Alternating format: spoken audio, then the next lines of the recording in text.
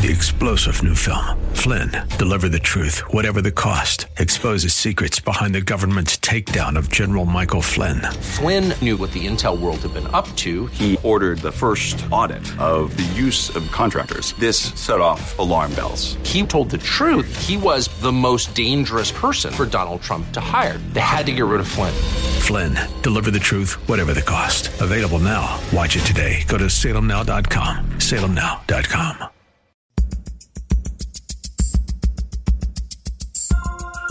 Live from Northern California, it's Lifeline with Craig Roberts. He's the host of Northern California's longest-running conservative talk show. He's a man with a message, a conservative with compassion. He's Lifeline's own Craig Roberts. And good afternoon to you. 12th day of April.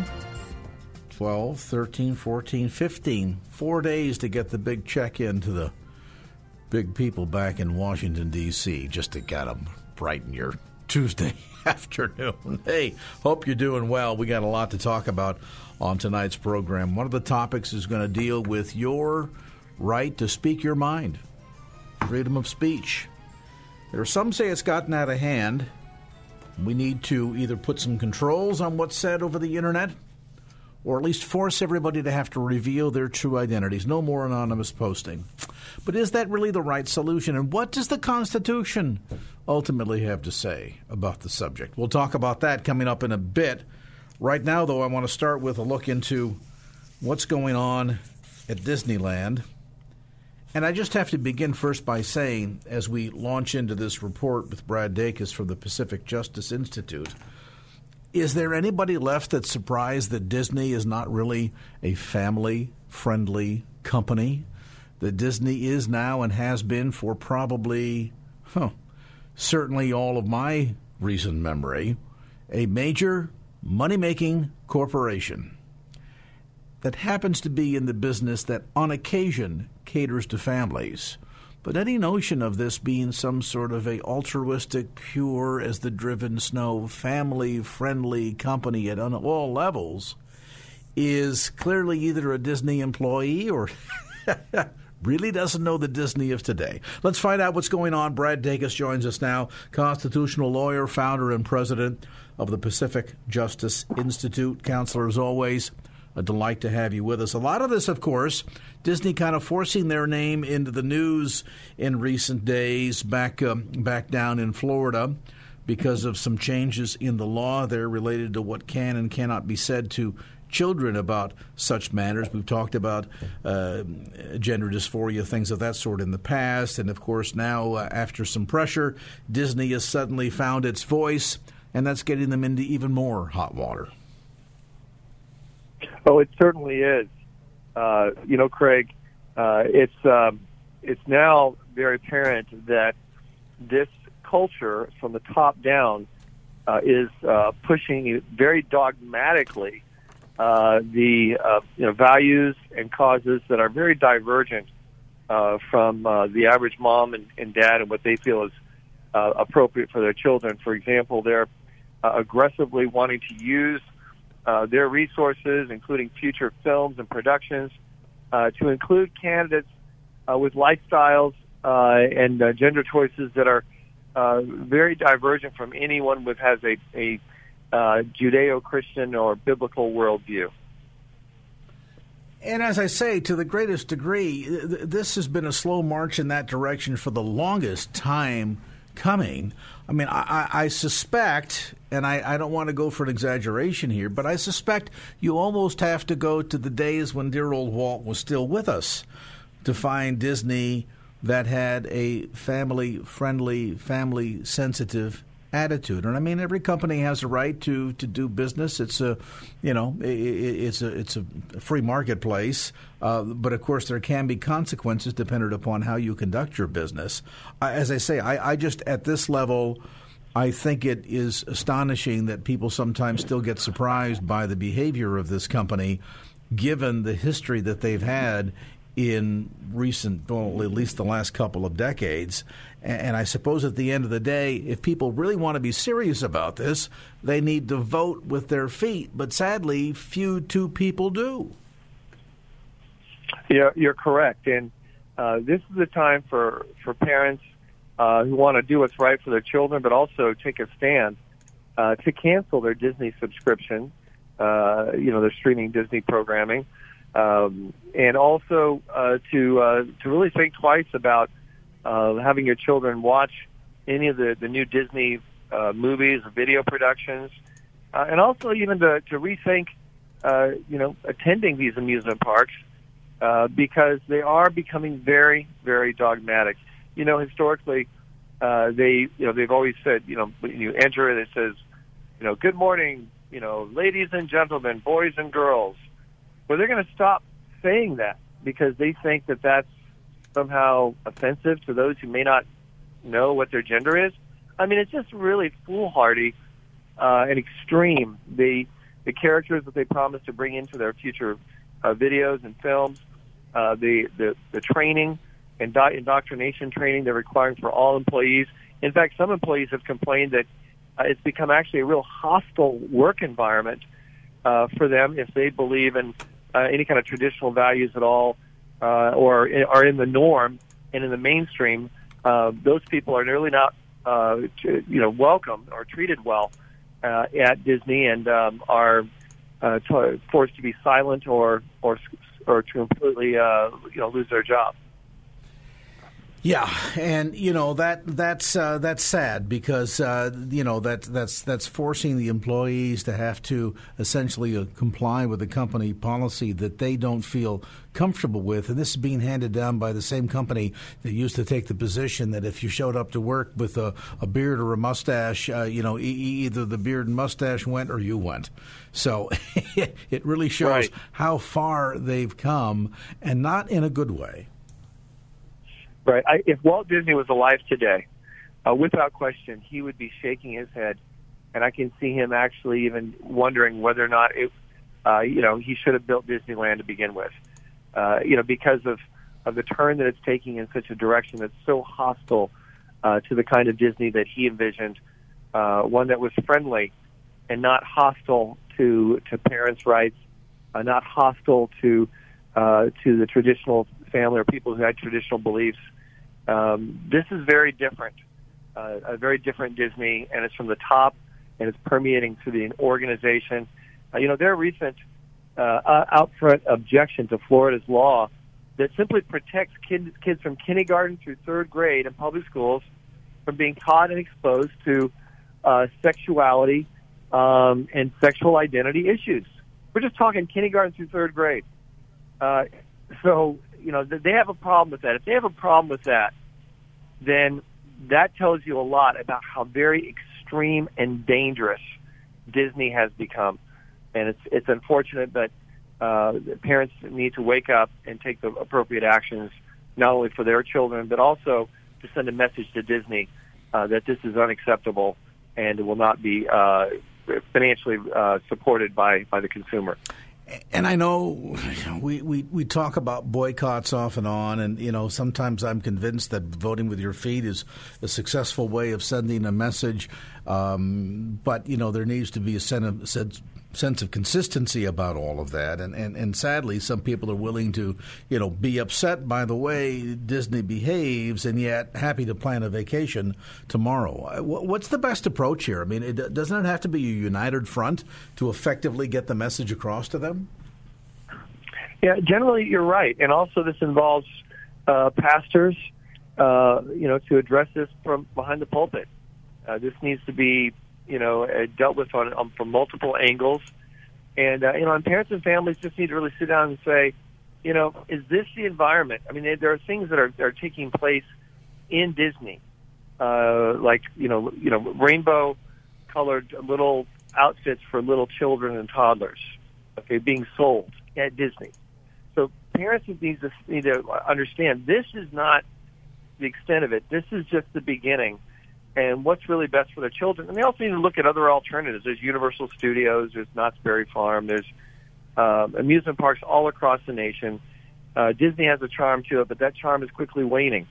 And it's time for parents to pragmatically really address what's best for their kids. Of course, the Disney Channel is extremely dangerous. They just announced they're going to start commercials with a parent of a transgender child putting on, giving this heart-wrenching story, implying that that it's a direction that is very divergent from what the studies show with regards to the end result of that direction. The average transgender will not live to see their 30th birthday, and that's because of internal depression and suicide because of the unresolved gender identity dysphoria, and that's what the studies show, and it's why we as Christians need to have compassion and understanding, tremendous compassion and understanding, but at the same time, we also need to be responsible for our children and for our society in the direction that it's encouraging.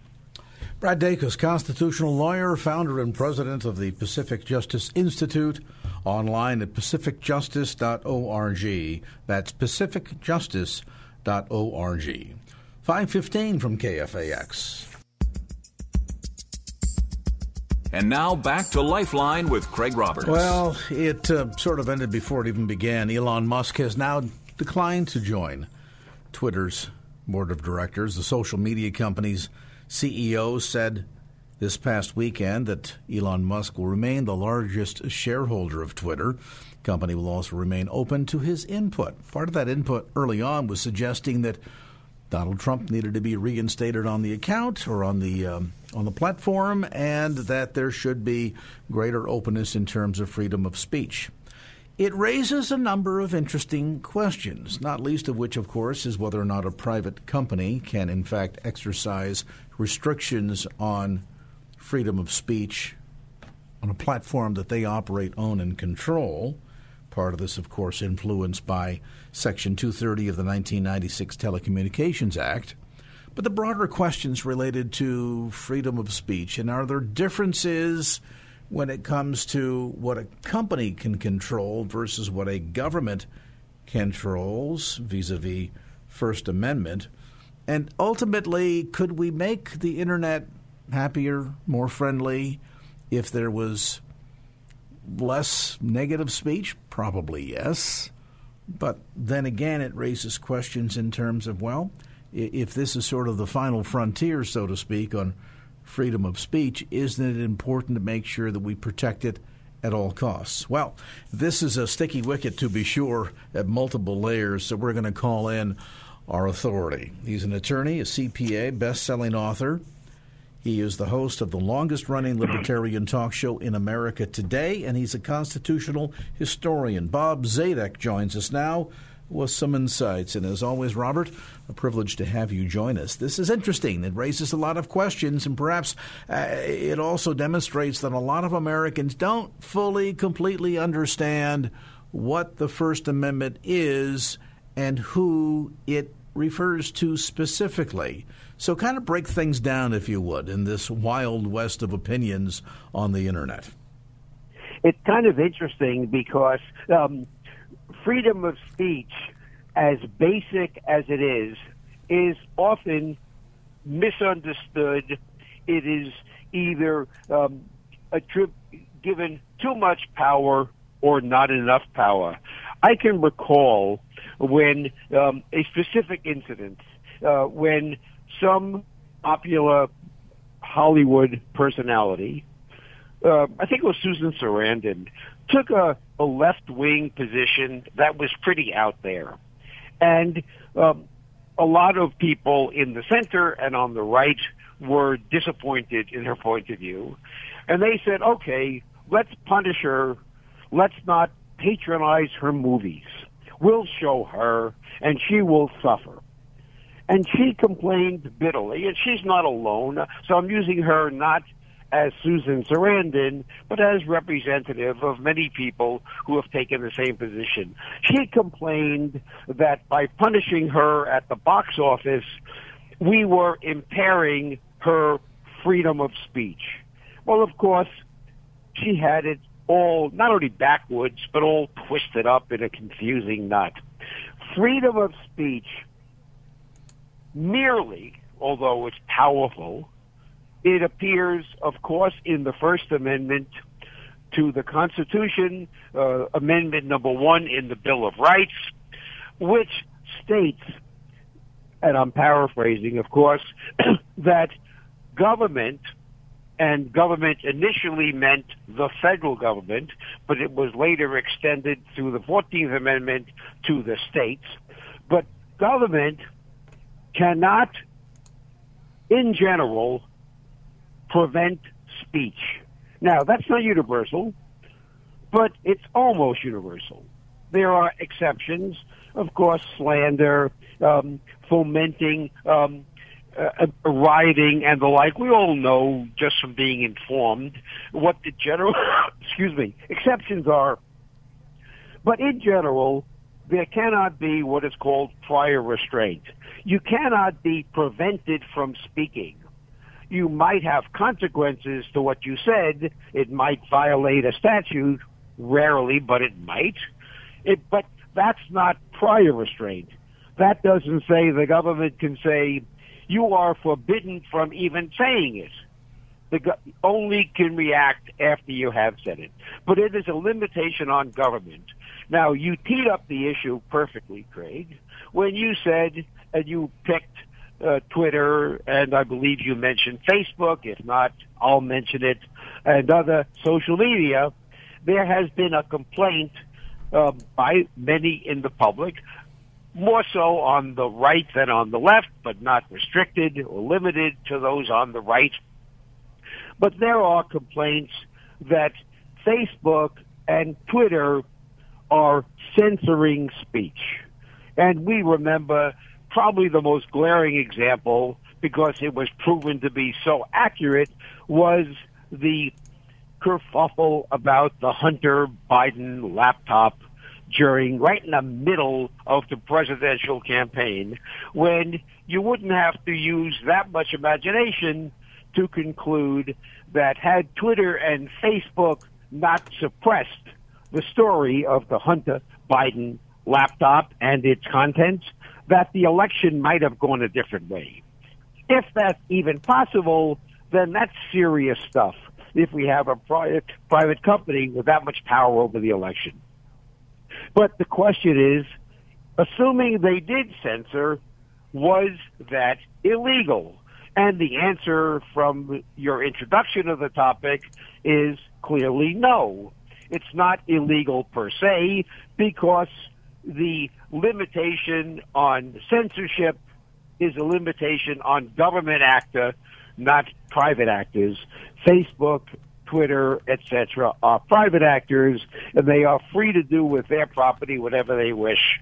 Although many people are suggesting that it's time to give that a little more serious thought, and there is an active discussion, on both sides as to whether or not, if we start with the premise that Twitter and Facebook are free to censor, if we start there, as we must, then the interesting question is, should that be changed? Because it can be changed.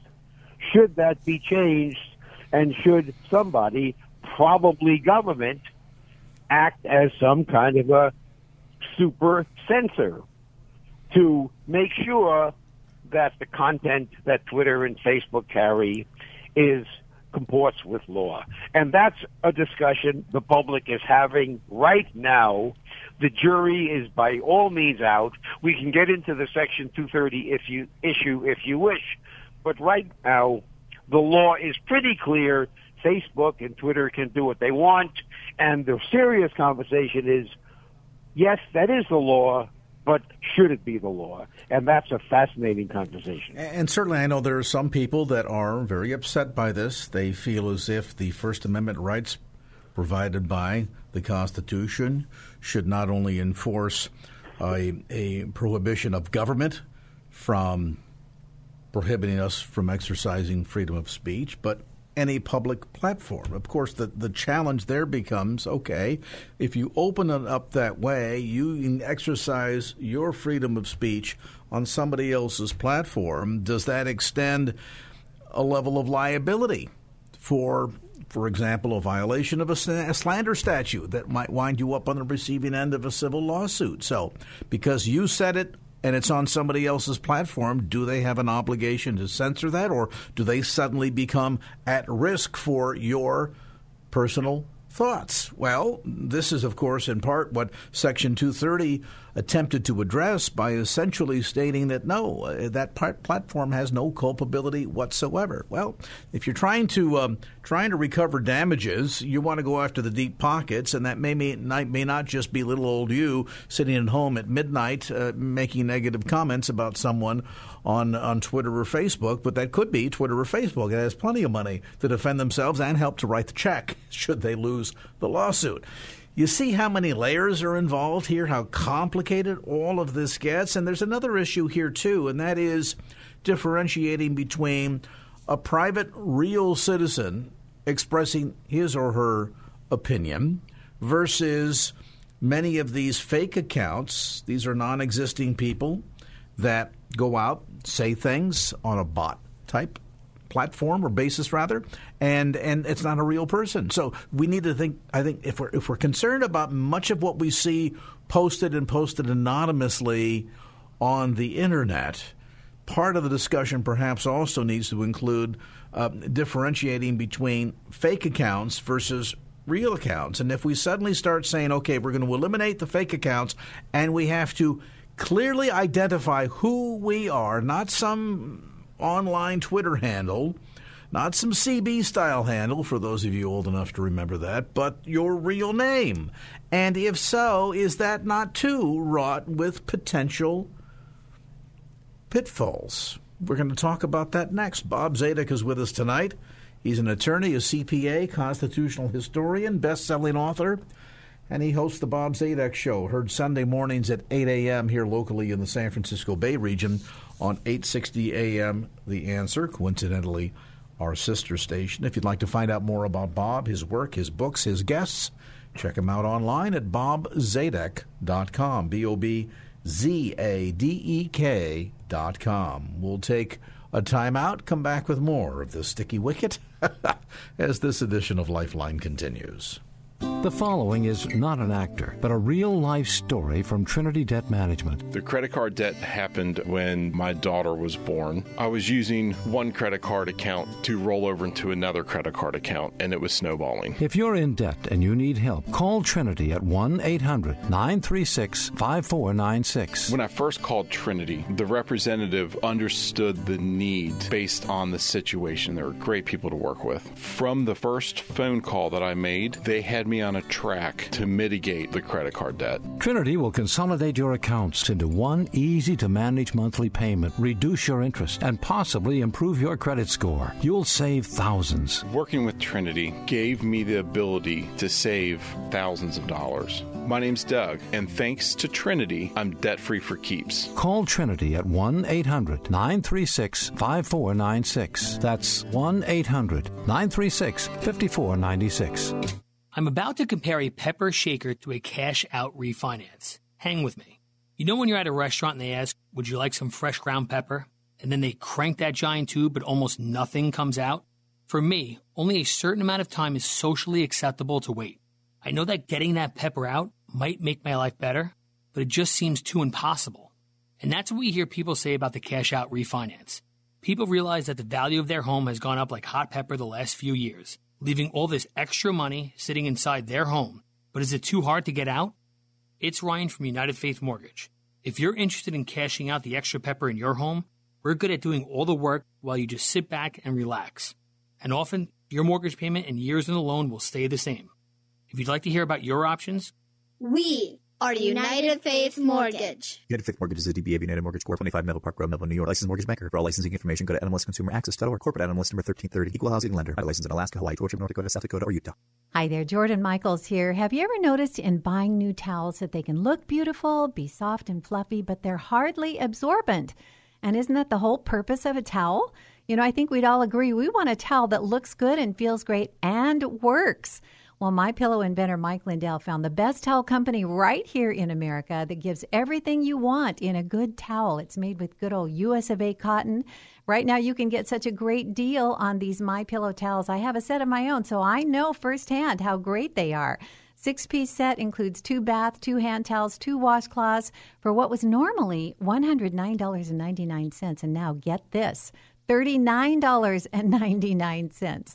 When you get out of the shower and dry off, boy, this is a towel you're going to want to reach for. Go to MyPillow.com, click the new radio listeners specials, enter the promo code KFAX, or call 800-479-1790. MyPillow.com, use that promo code KFAX.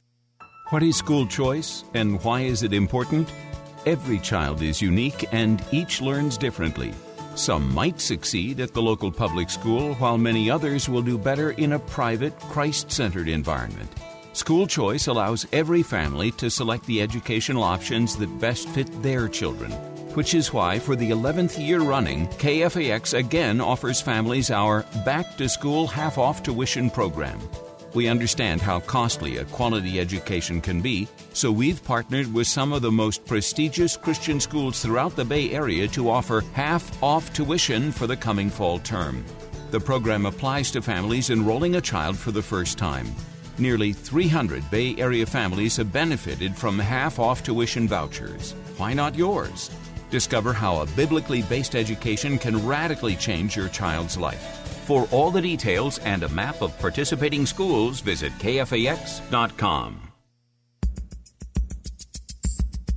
And now back to Lifeline with Craig Roberts. We're back to our discussion. Syndicated talk show host and author Bob Zadek with us tonight, uniquely qualified to shed some light, particularly on the constitutional aspects of this broader question.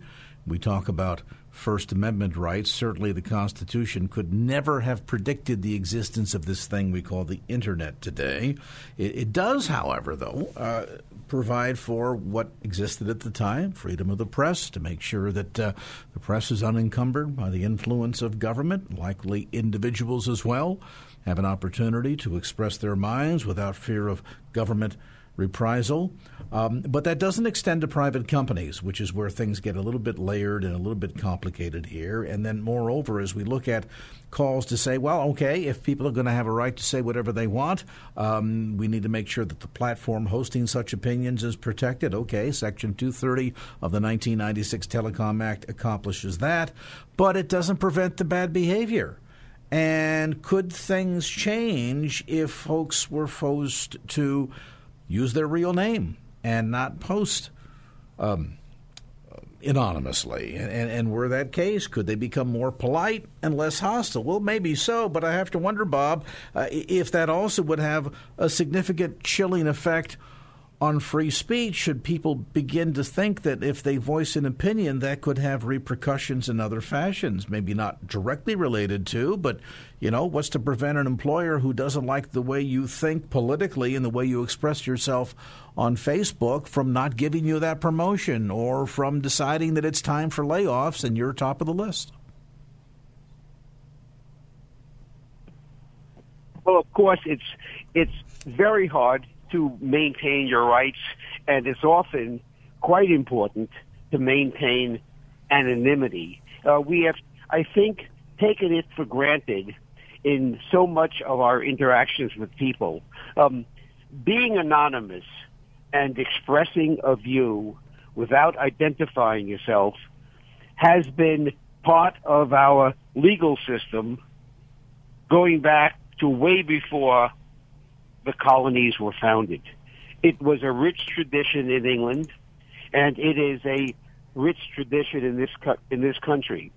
Some of your listeners, probably most, will recall that the Federalist Papers, which were a series of 80-odd essays written in the New York media in order to encourage support for ratification of the Constitution, the Federalist Papers were written collectively, mostly by Hamilton, a lot by Madison, and a few by John Jay.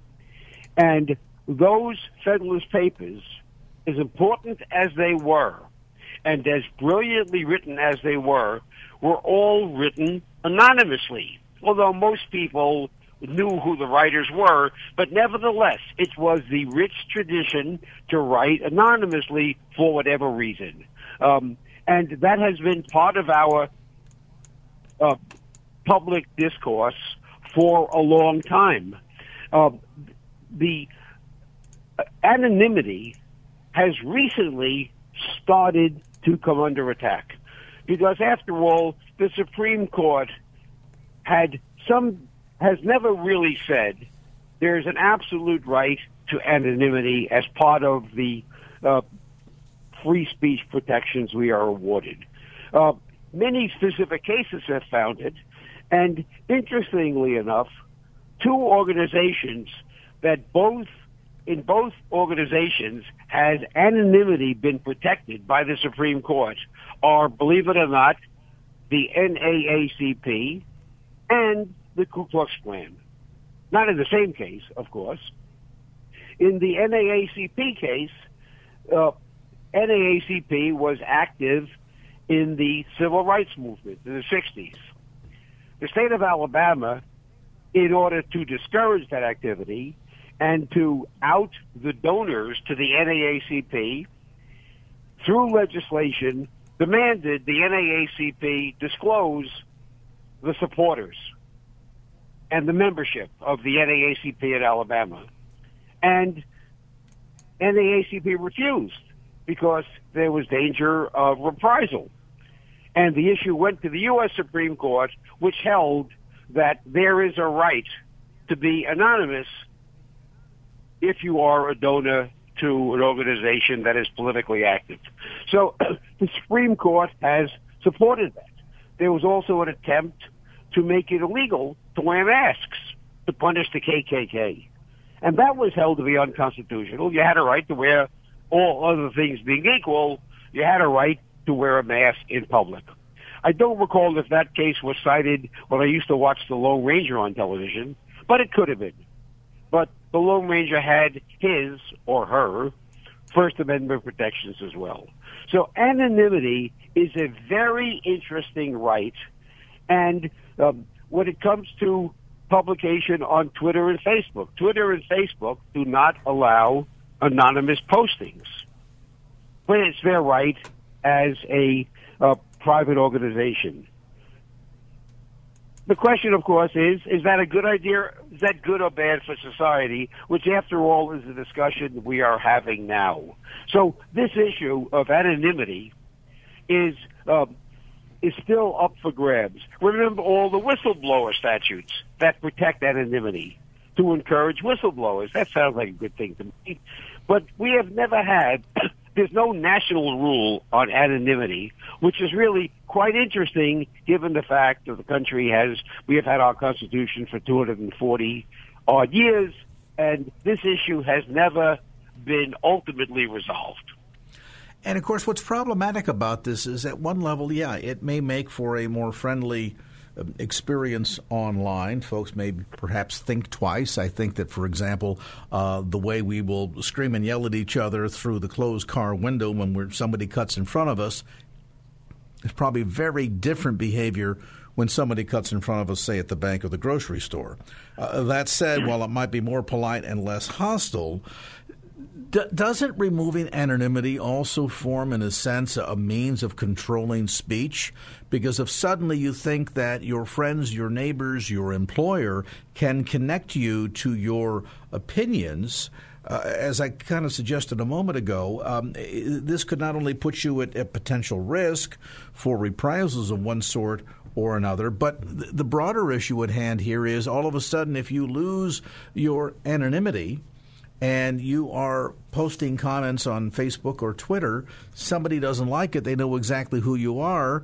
What's to prevent them from showing up at your house one day and deciding to wallop you one good, or at the very least make some threats in your direction, realizing, of course, all of that is illegal, but that hasn't stopped people before, and all of a sudden now it winds up having just the opposite effect. We're trying to encourage proper freedom of speech that doesn't get involved in being too nasty, and yet at the end of the day, if we lose our anonymity, don't we ultimately see that have a chilling effect on our freedom of speech?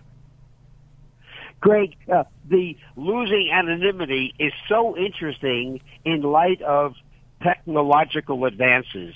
To give one example to explain my point, there was a time that local governments required those who were making political solicitations door to door, requesting signatures on petitions, that they wear a name tag indicating who they are, because they wanted to discourage solicitations. And it has been held that form of regulation is illegal. You're allowed to solicit political signatures anonymously, and you can't be required to disclose your name. And that's the law. But now, Craig, we have facial recognition. I dare say a fair percentage of our listeners have a Ring doorbell or similar product. A Ring doorbell gives you a picture of who's at your front door. There is commercially available databases that will match a face with millions and millions of people whose face is on file in public databases. That means, Craig, although one cannot require a person who is soliciting to identify themselves, your Ring doorbell will do it for you. Somebody will ring the door, and my Ring doorbell will show an image on my phone of who's at the door and their name, which it'll access from a publicly available database. So do we even have anonymity given facial recognition and the power and the speed by which they operate? Are we going to reach a point that everybody, we've been fighting about masks and COVID and all that stuff, is everybody going to walk around with a hood over their head? Because otherwise, everybody will be able to know with their cell phone who they are. You could lift up your cell phone, aim it at my face as I walk by, and before I leave you and walk past you, you'll know my name. Kind of scary, Craig. All of that is part of the topic of anonymity. How much do we value just not having anybody know who we are? That may be put to the test.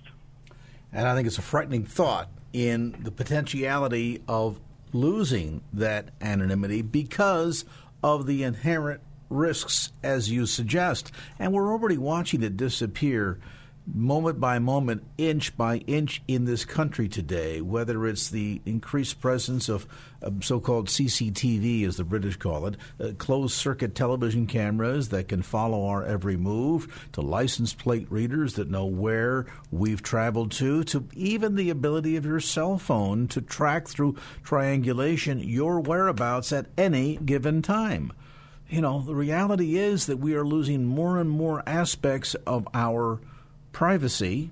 Some argue as we lose more privacy, we lose more of our own personal identity, and eventually this slow erosion could wind up one day having the proverbial frog in the kettle impact, meaning that we wake up and we realize one day that, wow, we've lost an awful lot.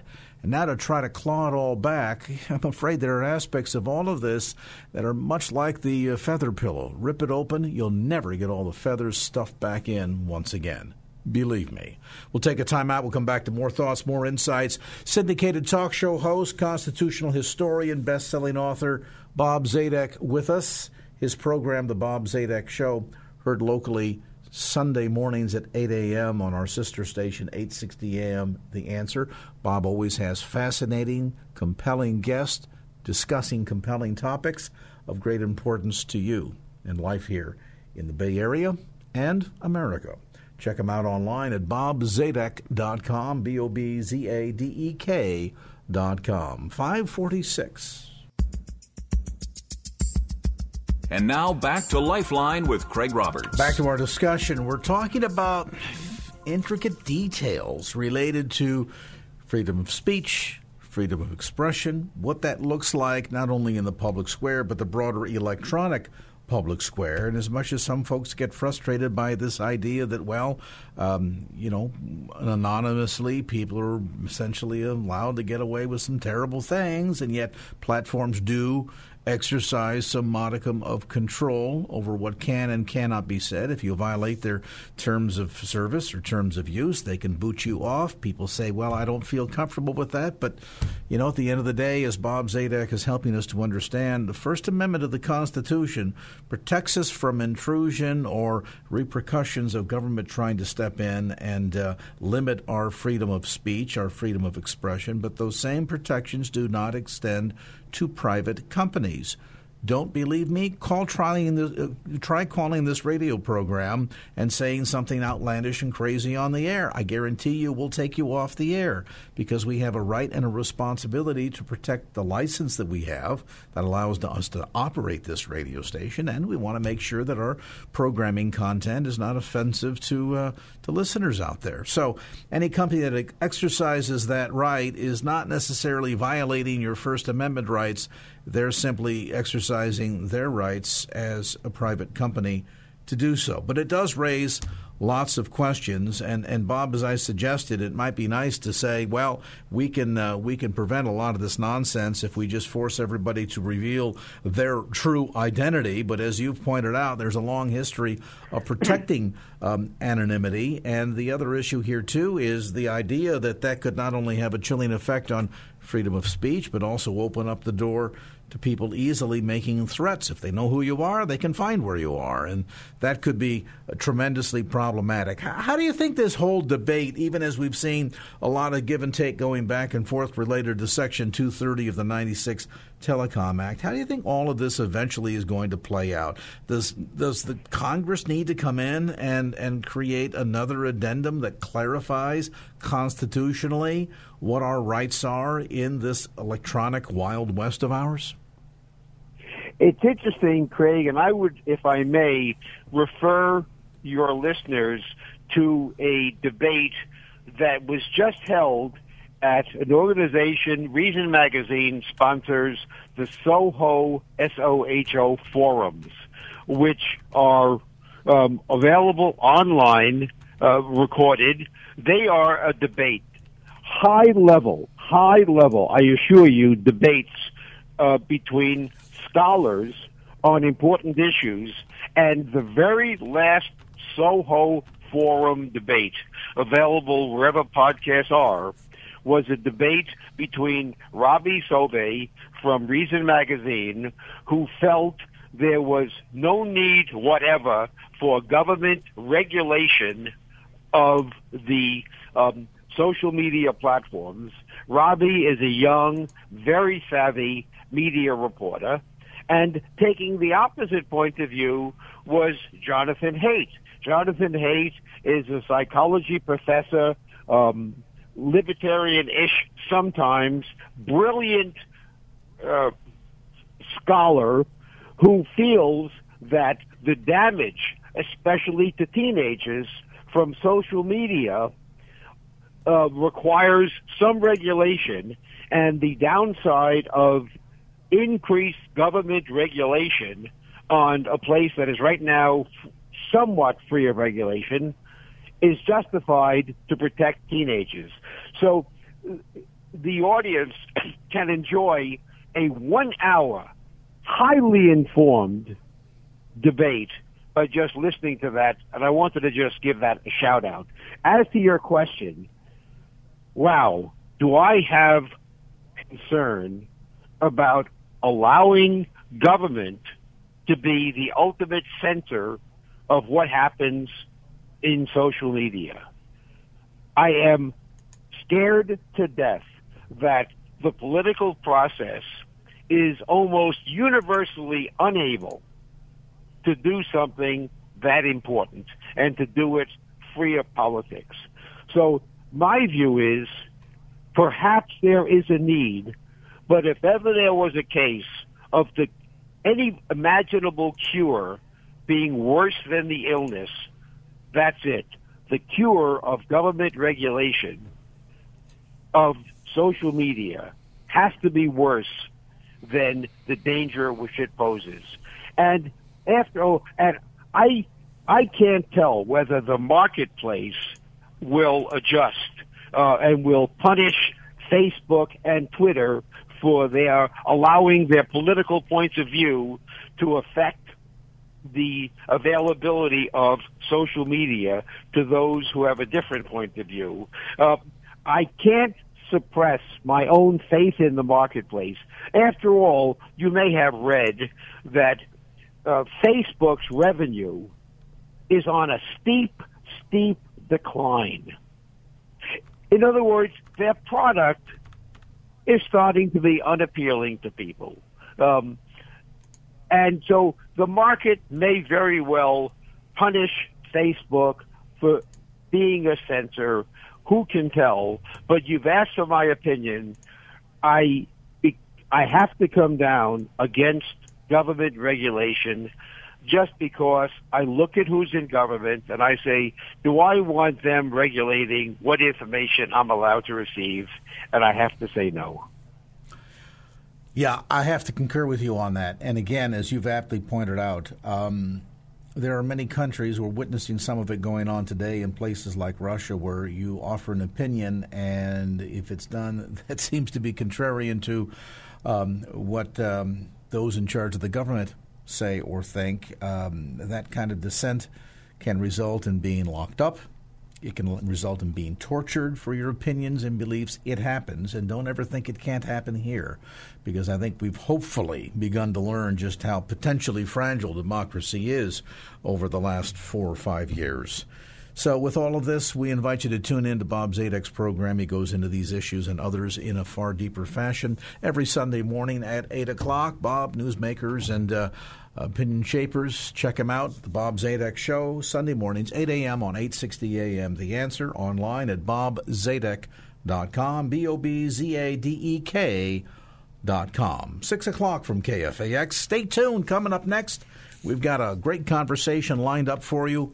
My special guest today, Pastor Earl Bullen, as Lifeline continues. 3-star General Michael J. Flynn, head of the Pentagon Intelligence Agency, knew all the government's dirty secrets. He was one of the most respected generals in the military. Flynn knew what the intel world had been up to. He understood its funding. He ordered the first audit of the use of contractors. This set off alarm bells.